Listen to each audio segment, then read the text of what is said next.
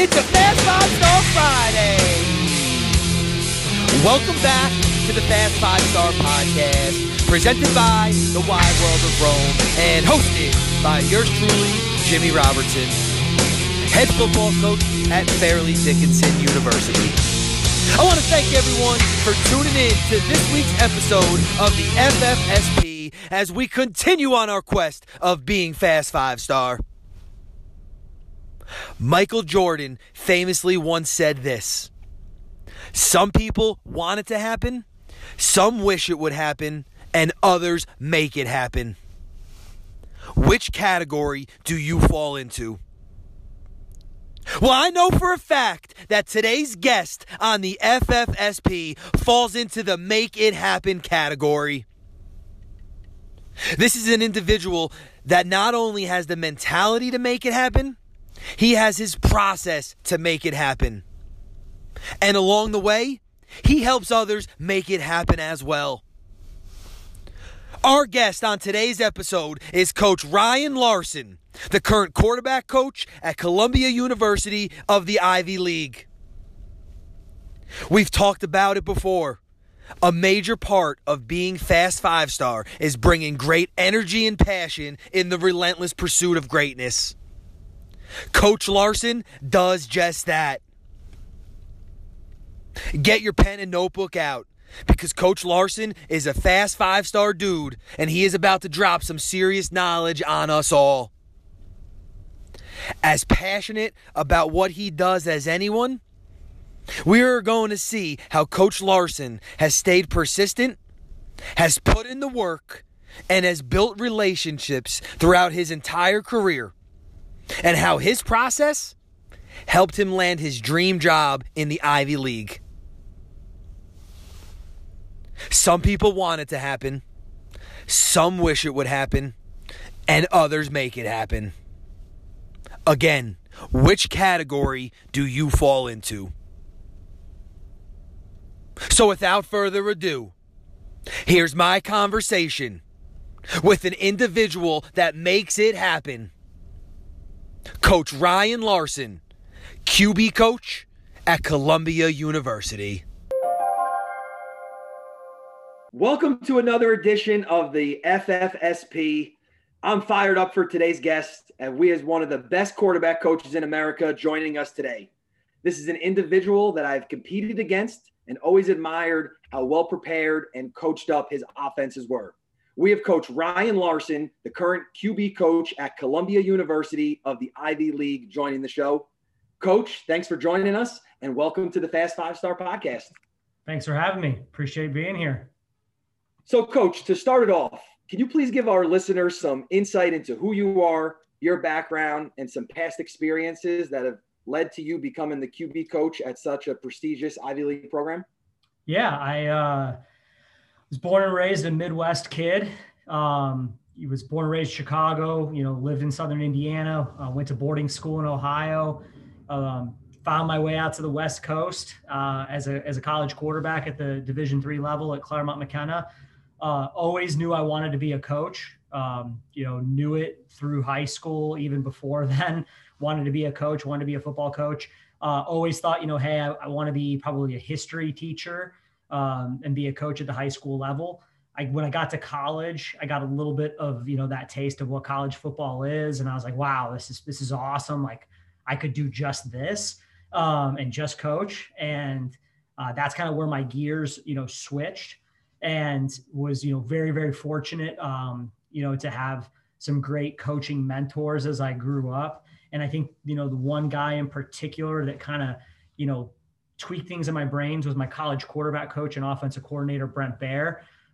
He, was helping me get into camps over the summers to, start learning how to coach in college, and kind of, was my inspiration of saying, hey, like, let's do this for the living, like just coach. So, that was kind of, my early years, and eventually, was able to, go to Indiana right after college, and, was a quality control type of guy there, and bounced around to some D3s. I'm unique in this profession, and Jimmy, I know you get it. Like my dad didn't coach, family didn't coach. Like I kind of had to self-make a lot of it. So I wasn't brought up around it, but I always loved it. I always had a huge passion for football. And in particular, I had a passion for the way the game worked. How guys interacted from the relationship level as coaches, how coaches used personnel and schemes. And so it always was like this culmination to me that when I got done playing, I might've been the only happy college senior on the field, that I was like, okay, cool. Like now I get to coach. Like now I get to do what I've been kind of mulling over in my brain for, 10 plus years. So I always kind of looked at the game that way. I'm sure as we get talking, other things will come up, but how naive I was at that time, what little I really knew, but what I was able to gain, over the next, few years / last few years, to become a better coach. Well, I appreciate you sharing all that, and you have some great experiences, and I'm excited to dive deep into a couple of them. But before we do that, I just want our listeners to get more of an inside look at you and who you are. As a coach, do you have some values that you live by, that you instill in your players, and how do those values shape your coaching philosophy? Yeah, I think that the one thing is that you have to understand that the way you invest in your kids, the way you invest in your players is important. And, I tell my guys all the time, I will not treat them all the same, but I'll treat them all fairly. I think that we as coaches sometimes get caught in a room where we want to treat everyone the exact same, because that's the easy thing to do. But this is an individual world that we live in, and relationships are individual. And so I tell my guys all the time, like, their motivations are different. What makes them tick is different. And so I want to make sure that I'm really, pushing those buttons on the individual level. For all my guys, one of the things that I'm really big on, and we do this a few times a year, is we always want to be, as coaches, we want to set expectations and goals. So we want to always be able to do that with the student athlete one-on-one. And then it's our job as coaches to help provide that structure. So, use a very simple example. I'm the backup quarterback. How can I become the starting quarterback? That's my goal. Okay, well, here's the structure. Here are the things that you need to get better at to get there. And then finally, the job that's on me 100% is to demand the accountability now. You said you want to be the starting quarterback. I helped provide you with that structure. Now I'm going to demand that accountability. And if you can't live up to the things that you want, those goals that you want, and the structure that we've helped put together for you, well, then you're not going about your job the right way. So a little bit of it's personal, a little bit it's kind of the way I do things. But I think when it really gets all together into one thing, it's about teaching. It's about teaching. This is a teaching game. We're teaching them not only X's and O's and fundamentals, we're teaching them about life. We're teaching them about life skills, things that they can take with them, and understanding that in that teaching, everyone learns differently. And so we want to make sure that we're teaching in a way that can hit the whole group, not just one guy. Yeah, I love that. It definitely is. I love that you said it's a teaching game. And we've talked about that on previous episodes of the Fast 5-Star podcast. And how can you hit individually all the players in your room? So for you right now, every quarterback at Columbia, how are you connecting with them, building that relationship? And as you said, set those expectations and goals, provide the structure, and then demand the accountability from them. Now, Coach, I want to bring it back to the start of your coaching career. You went from D3 quarterback at Claremont McKenna College in Southern Cal to coaching in the Big Ten at Indiana. So very drastic jump there, right into the Big Ten, and from California to the Midwest. Can you kind of describe that experience to our listeners? Yeah, it was mind blowing. First off, in so many ways. So I grew up in Indiana. So Indiana was comfortable to me. My family lived an hour away from Indiana University. I had great familiarity with the state. I knew the high schools, I knew the recruiting, I knew the Big Ten. I grew up in Big Ten country. But the reason why I got there was that the head coach at the time at Indiana, Bill Lynch, 4 years previous to that, he was the head coach at D3 DePauw for 1 year, and he was recruiting me. And when he, during that recruiting process, left to go become the assistant head coach and offensive coordinator at Indiana, I kind of kept in contact with him. I was close to his youngest son, who's the same age as me. His name's Kevin. Kevin's the OC now at Ball State. And so I had connections to him, and I kind of just tried to always keep that alive. And then when we got to the tail end of my career, knowing that I wanted to coach, I had coached all these camps in the summers. I had kind of trying to build a small network of people that I knew. I reached out to Bill and said, hey, I'm going to graduate. I was a college quarterback. I want to get into the coaching game. I don't care about money. I just want to get in the highest level I can and learn. And so I was a coaching intern for my first year. I was the lowest guy on the totem pole. And it was awesome. I was getting my master's at the same time. I was learning from some really great coaches there. And they just started to notice that I was there all day, every day. I never was leaving. I think they kind of put me through the test to the first, month or so to see if I was just going to be a fair weather guy and leave. But I, kept working hard. I got more and more responsibilities. And then my second year, I got promoted into a quality control position. Actually, Kevin, his son, had left. He was the offensive quality control. And so I took his job when he left. And it was a great opportunity. And so, the biggest thing is that I learned so much football. I knew football in such a narrow way. I knew it from my job as the quarterback. Obviously as the quarterback, you got to know other guys' responsibilities, but you just don't always really understand the whole thing and how it works together. And, the OC that I learned under was Matt Canada, who now is the offensive coordinator for the Pittsburgh Steelers. We had other guys on that staff, Bobby Johnson, who's the O-line coach for the Buffalo Bills, was our O-line coach for my first year there. Dennis Springer, who's the receivers coach at Northwestern, was our running backs coach. Kyle Connor was our tight ends coach. He's the OC at Butler. There was a lot of guys on that staff that I could learn from. And then even at the young guy level, Kevin, now's the OC at Butler. Colin Johnson, our offensive line GA, who I sat next to every single day, is the offensive line coach for Ball State. So just that little staff right there, the amount of knowledge that I was able to soak in as a young coach was phenomenal. I mean, it changed my life in every way. It changed my life. Oh yeah. And I want to just hit on the relationship, coach, because that's what life's all about. That's what coaching is all about. Relationships with other coaches, relationships with your players, recruiting, whatever it might be. And it's very unique that a coach that recruited you to be a quarterback at the Division III level, and you told him no, but then you kept a relationship with him, then hired you on his staff at Indiana.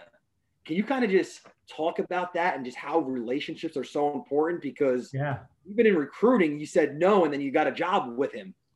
Yeah. So I think one, it was persistence. The good thing is, because Bill was leaving DePaul to go to Indiana, I don't think there was ever any type of bad with that, and I was always very honest with him in the recruiting process that he knew that my family was from Indiana and I wasn't so sure I wanted to be in Indiana for college. I think I'd been in boarding school in Ohio. And so I kind of wanted to get away even further than I already had been. But I think the persistence of it, I came in.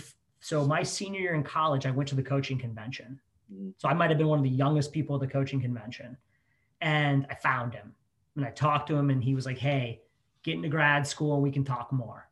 And so that's, January of my senior year, and, my application's done, it's in, I got into grad school, and spring break of my senior year, Indiana was practicing for spring ball. So I was like, okay, I'm going to go home. I'm going to see my family and I'm going to go visit. And I literally went to practice and sat in the front row of the stands inside the stadium. They were having a scrimmage, and he saw me. And I had obviously reached out before saying I was going to come by. And he came over and talked to me, and I was like, "Coach, I got in. I just looked at apartments today. This is where I want to be. If you'll take me, you don't have to pay me. I'm in grad school. Just tell me when you want me here." And he was like, "Cool, be here, when do you graduate?" Told him I graduate. He's like, "Okay, cool. Be there 2 weeks later." And so I did. And so a little bit of it was persistence. A little bit of it was having that relationship, and I think it's yet again, it's, I had a relationship with his youngest son, Kevin, from working camps, and, everyone kind of knew each other. And the Lynch family is kind of, the football family of Indiana. And so I think, just having good relationships with them and people who knew them afforded me my opportunity just to get a foot in the door. Once the foot was in the door, is all on me. Then I had to do my own work. But to get my foot in the door, I'm still grateful to this day. It just goes back to who you are as a person, that persistence, that work ethic. And there's a reason you're now the quarterback coach in the Ivy League because of that work ethic and persistence, and at the same time that you always want to learn, you always want to grow, you always want to develop all things that you learn from guys on that Indiana staff. And then I'm sure you've continued to do throughout your entire career to enable you to be where you're at now, but also enabled you to kind of fast track your career a little bit to become an OC, an offensive coordinator, at the age of 27. And then throughout your time as an offensive coordinator at multiple stops, you had a ton of success. But can we bring it back maybe to the beginnings as an offensive coordinator and maybe some lessons you learned as a young OC, and things you look back on now, maybe you say, hey, I wish I maybe did it this way or that way now as an older coach? Yeah, I think that when I first became an OC, I was really fortunate because I was promoted at Rhodes. And so I was a pass game coordinator. I got promoted to OC, and I got to learn from a guy, Rich DeMeo, who really, took me under his wing and developed me to become that coordinator. But I think, the one thing that Rich did such an amazing job of is he just put the players in great positions to make plays. I was a young coach, and we had some success. We went 8-2 that year and did well offensively. But I think that as a young coach, I still, being a first year coordinator, I was like, man, I want to try this. I want to try that. I want to kind of grab a little here, a little there. I was at the buffet. I was grabbing a little bit of everything. And so when I look back at the 2 losses we had that year, both those losses, I felt like I looked back at the game plan and had too much schematics and not enough, personnel, not enough to this guy. And so that was an early lesson I learned. When I got to Stevenson, I remember it to this day, my first year at Stevenson, we were on a freshman quarterback. So we had 2 guys that kind of duked it out. And one of those guys that duked it out blew his ACL, Dan Williams, who, fast track later ended up being the dude I might be sitting in my chair in my office right now because of Dan Williams. But Dan blew his ACL, and the other kid that we had starting had to leave the team halfway through the year for personal reasons.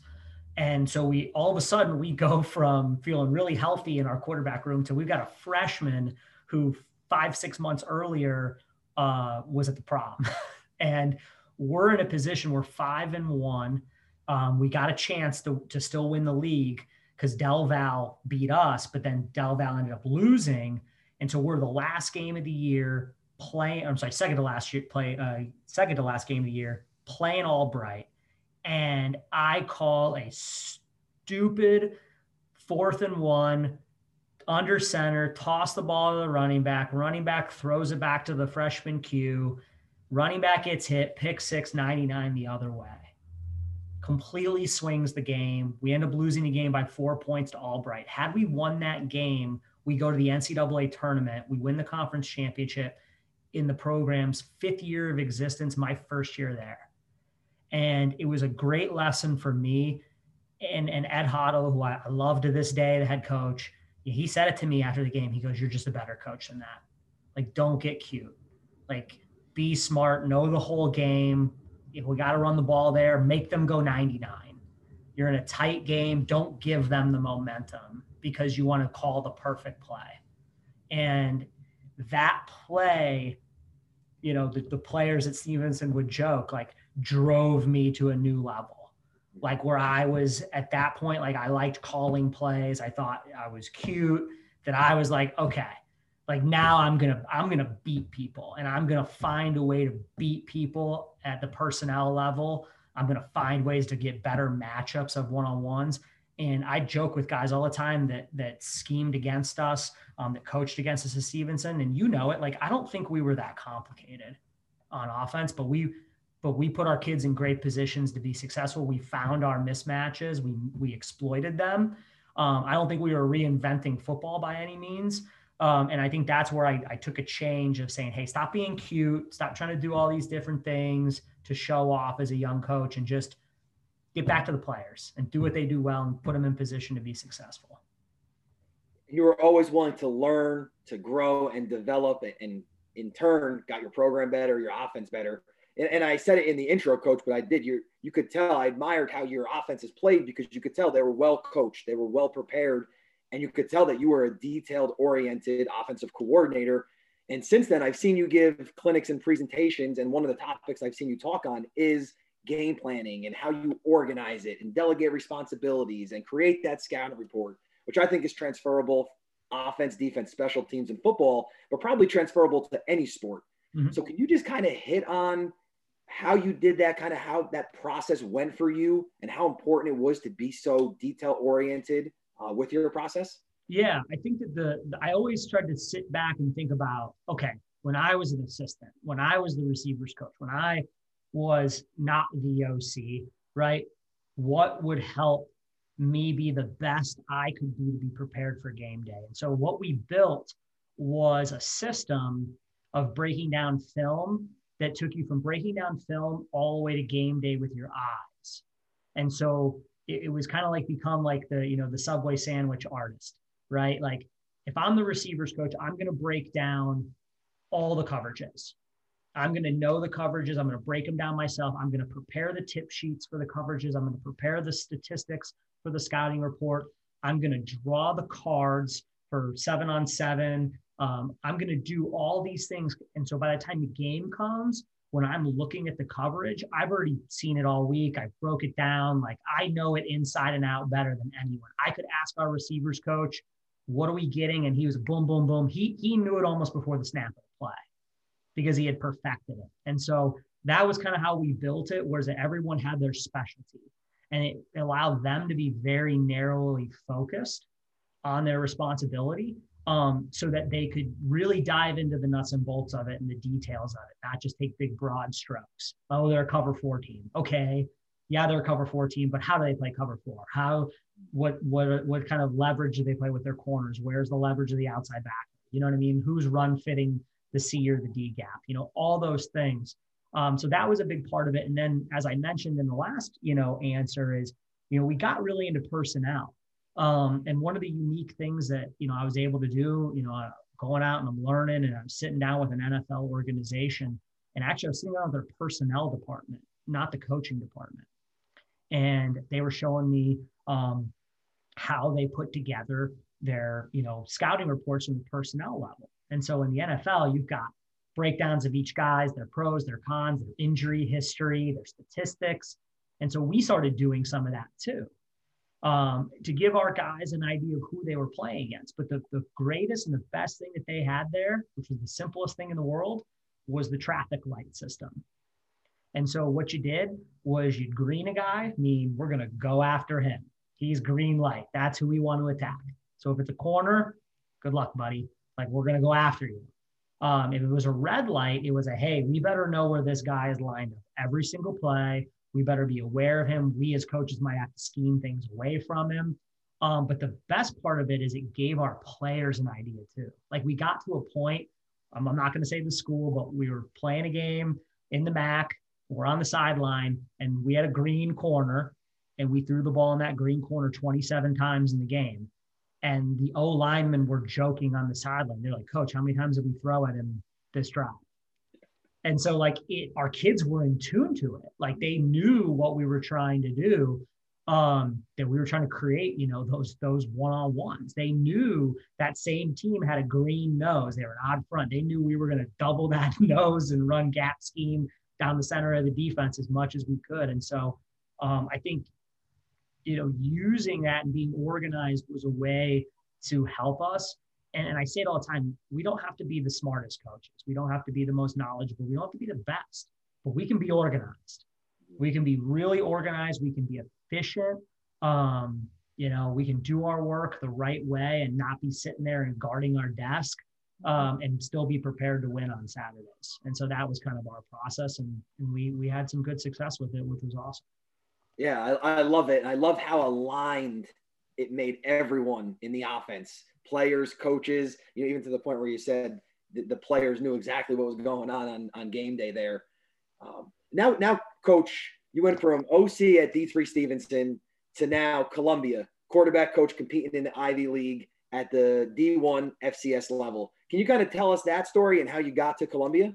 Yeah, yet again, a little bit of luck, a little bit of persistence.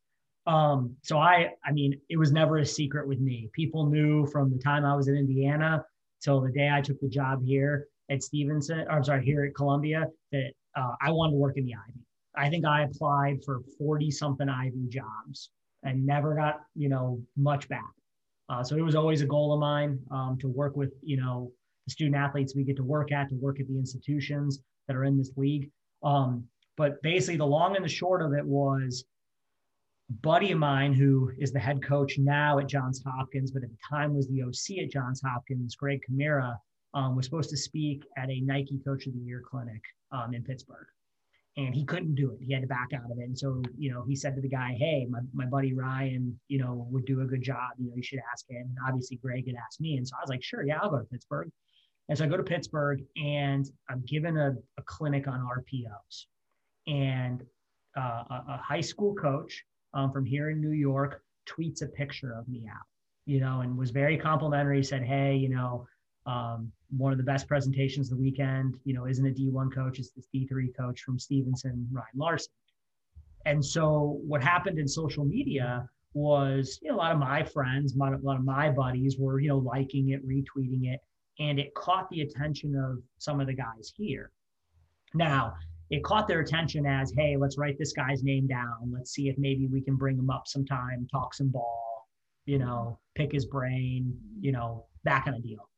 Well, here's where the luck came into it, is that a few days later, their quarterback coach leaves. So my name just happened to be fresh in their minds. And so then they start calling these buddies and these connections that we all have. And I remember Greg Kamira is one of them. He called me. He's like, what job did you apply for at Columbia? I said, I didn't apply for a job at Columbia. What are you talking about? And he was like, oh, I just got a call from one of their assistants. He left me a voicemail. I'll call him back. I'll figure out what's going on. And so the next morning, I talked to Coach Fabish at like 8 a.m. I'm dropping my daughter off at daycare.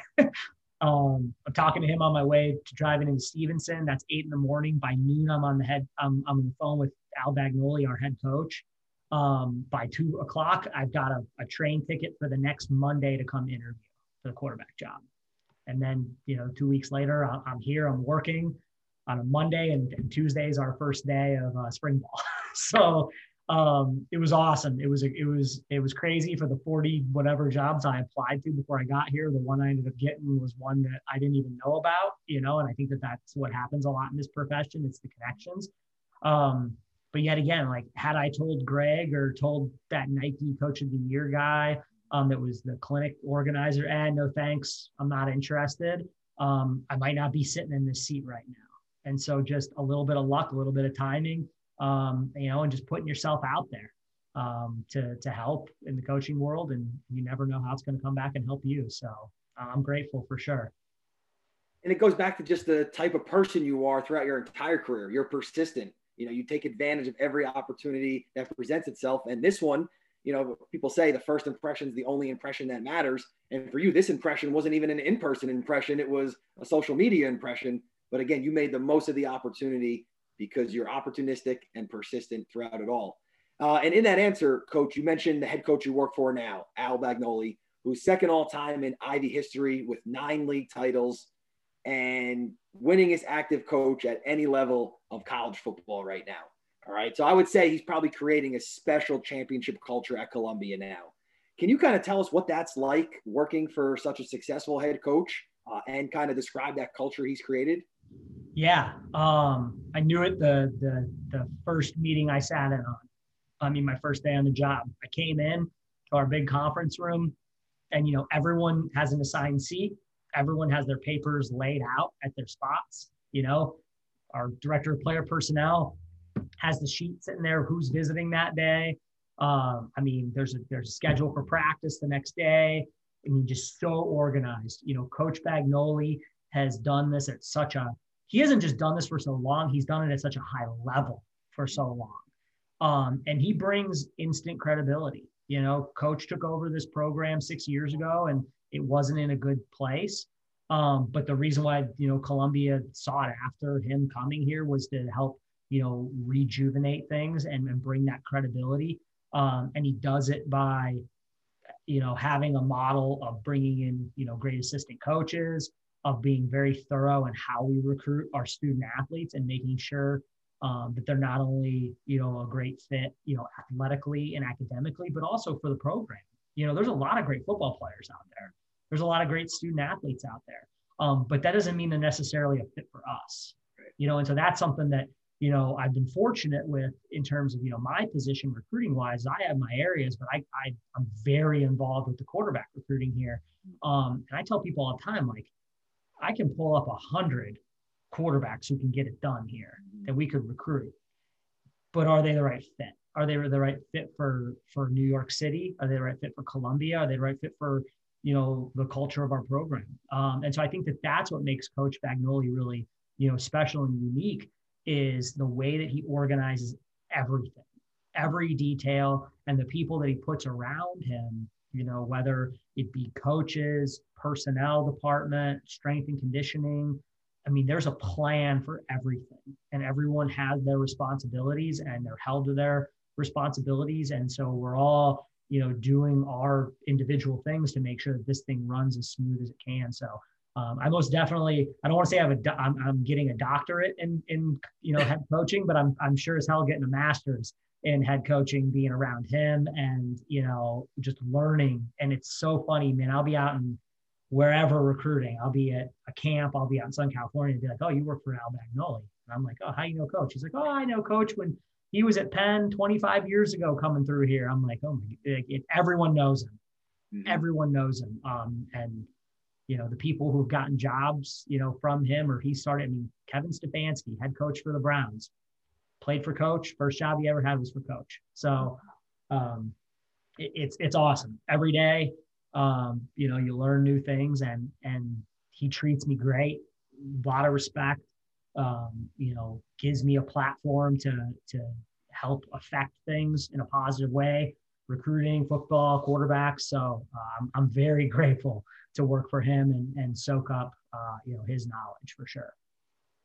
Yeah, it's a phenomenal opportunity for you. You don't just win 9 Ivy League titles, you know, on accident. So he's done it throughout his entire career, you know, and now, as you said, he has a plan and then a plan to execute that plan, and then probably multiple backup plans for every contingency that can happen. So it is, you know, a phenomenal opportunity for you to learn under him.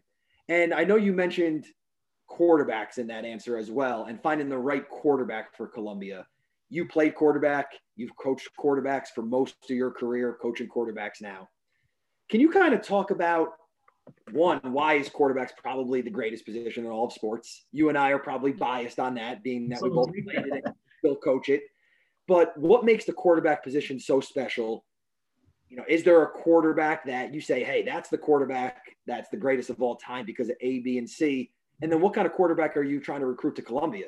Yeah.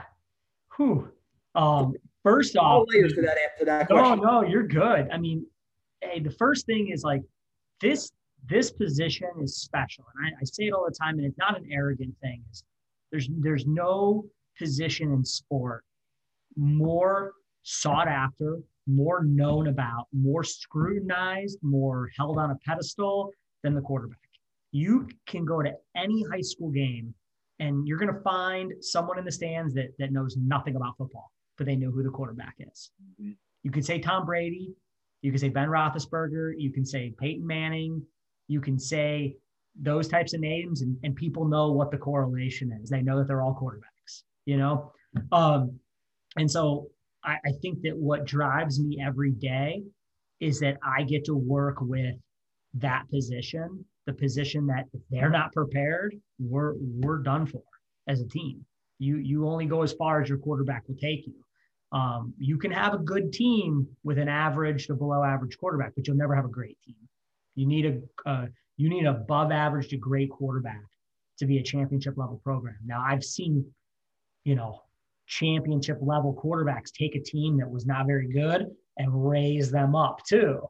And so that's where I'm very, very blessed to work with this type of position. And it's what gets me up in the morning. It gets me excited. I mean, my guys would joke with you, like the amount of text messages that they get from me in the group chat of a Tom Brady video, a Peyton Manning video, or whatever, a Michael Jordan video, because I love ragging on them guys here and in my past that Michael Jordan's the greatest of all time.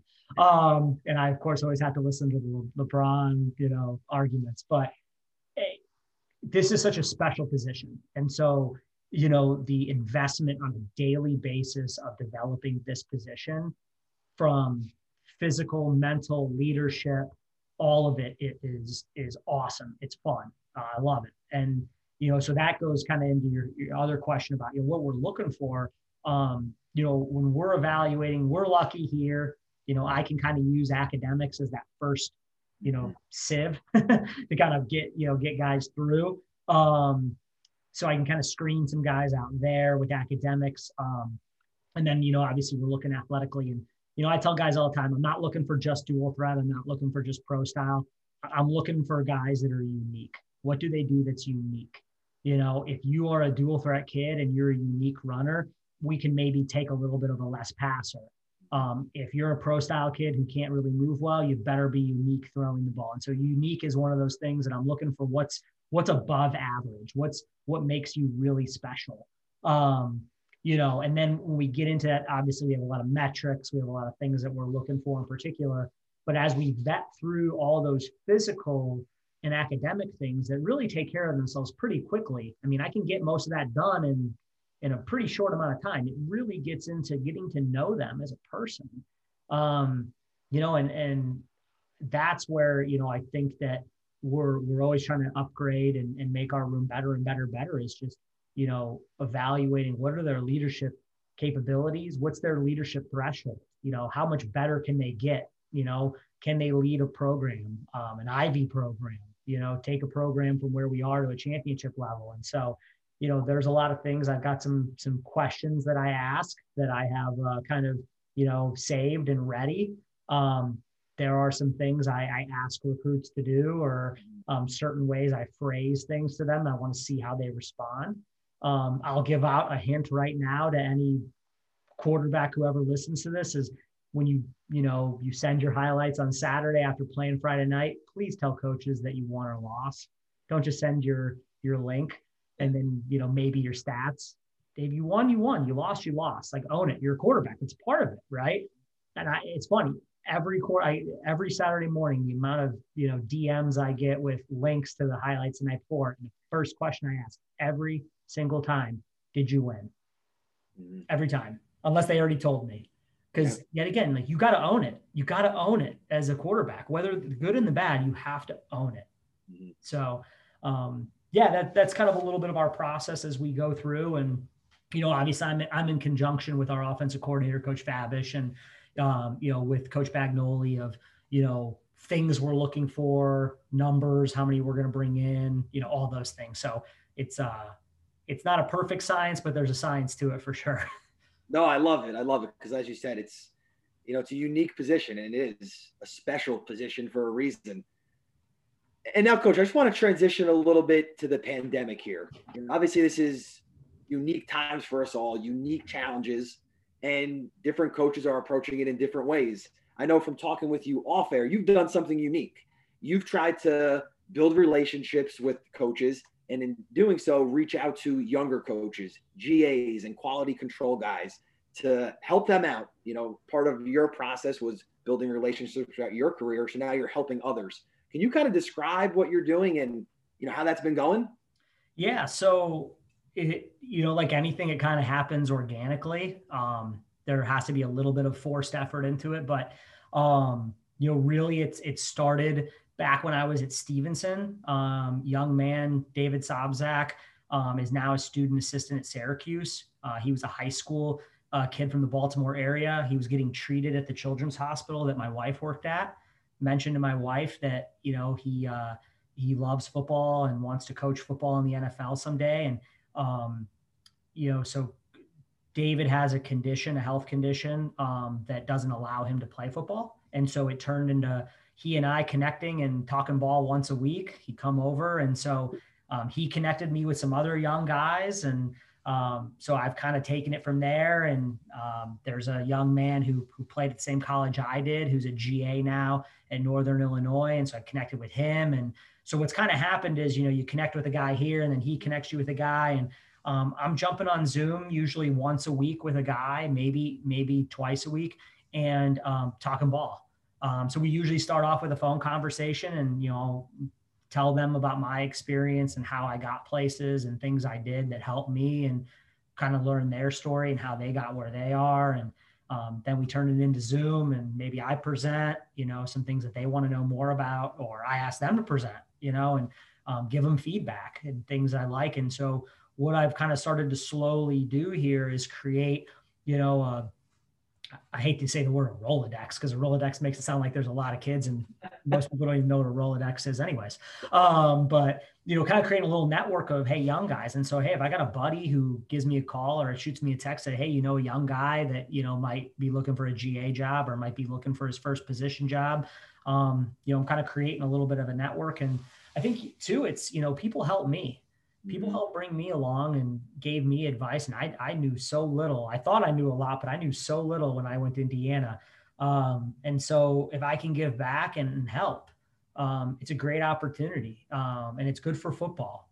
And technology has allowed, Zoom has allowed me to do things with our quarterbacks over the past year that I never would have even thought to do and will think to do now.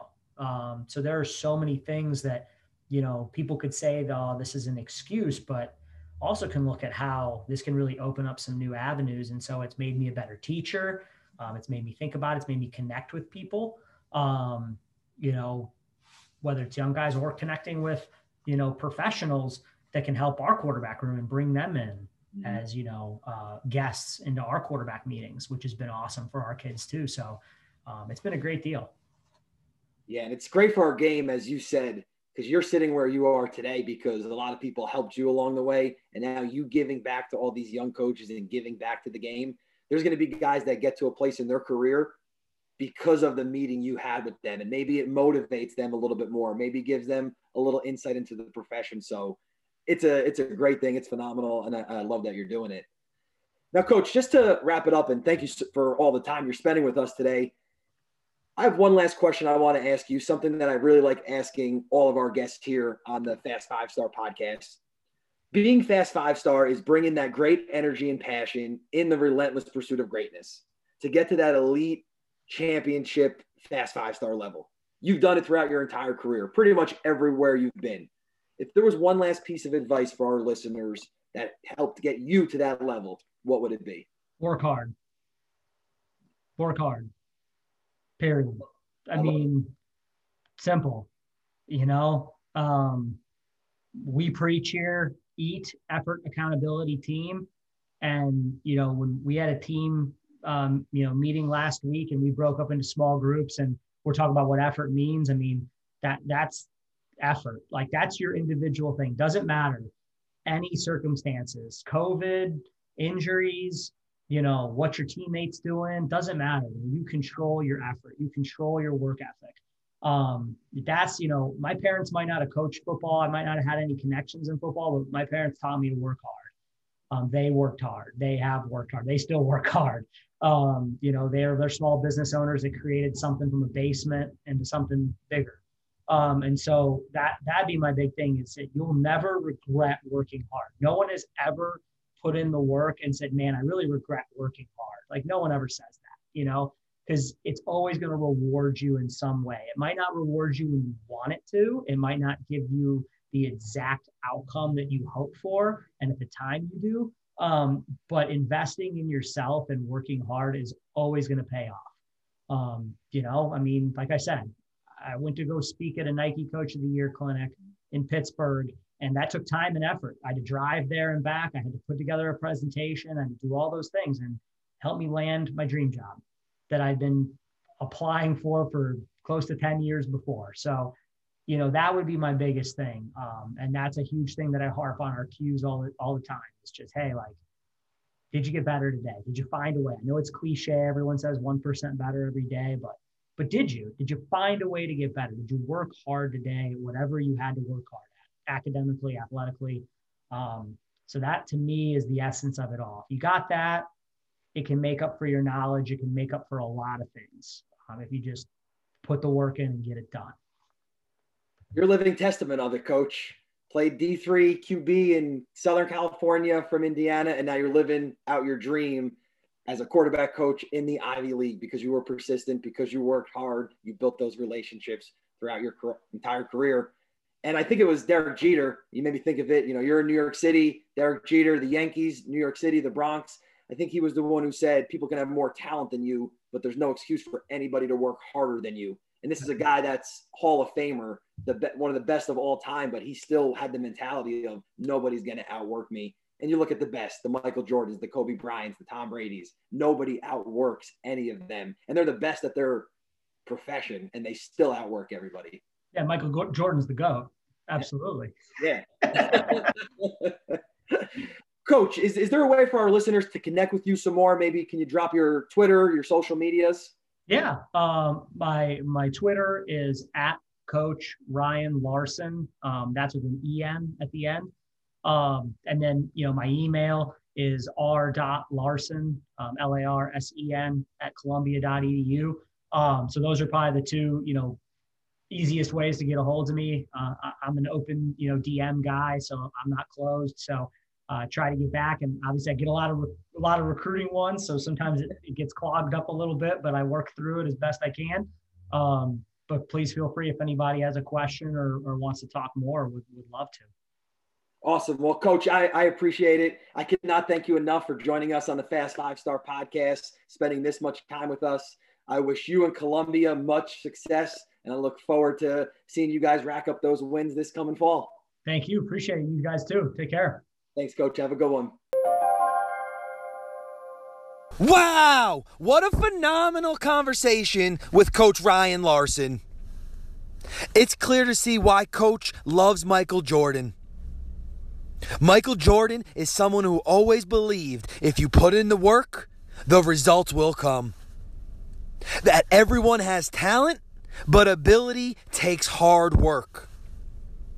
And that if you do the work, you get rewarded. There are no shortcuts in life.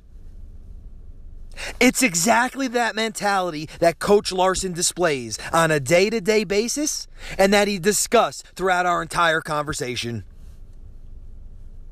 I just love how throughout his entire career, he stayed persistent and put in that work. And by doing so, always added responsibilities to his jobs. He went from playing Division III QB to coaching in the Big Ten to becoming a record-breaking offensive coordinator at the D3 level to now coaching at a dream job in the Ivy League. And along the way, he's consistently learned, grown, and developed. Something he still does today and also helps others do today, day in and day out in his pursuit of greatness. And as he said, as a coach, it's all about teaching. Something we've discussed many times on this podcast before. And as Coach Larson said, everyone learns differently, so you must find ways to hit your whole group. And have a process to get your players to a level they've never been before. That process for Coach starts by setting the expectations and goals with the player.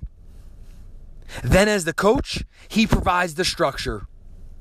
And then he demands the accountability.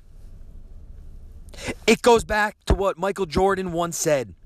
Some want it to happen, some wish it would happen, and others make it happen. Coach Larson is giving his QBs every opportunity to make it happen. And in turn, he's doing so for himself and the Columbia University football program. I want to thank Coach Larson once again for joining us on the Fast 5 Star podcast. I know for a fact that we all just got better by learning from him. And I know for a fact that he will have Columbia's quarterbacks performing at an elite championship Fast 5-star level this fall. I want to once again thank everyone for tuning in to this week's episode of the FFSP. Remember to subscribe to the Fast 5-Star podcast wherever you listen to your podcasts. On Anchor, on Spotify. Rate it, review it, leave us a comment or a voice message. Follow us on our social medias, on Twitter, on Instagram, at Jim Robertson QB, at Fast 5-Star, at Wide World of Rome. Hit us up so we can connect and stay on this journey of being Fast 5-Star together. I hope everyone has a Fast 5-Star Friday. Stay persistent and go make it happen. And until next week, we are all aboard.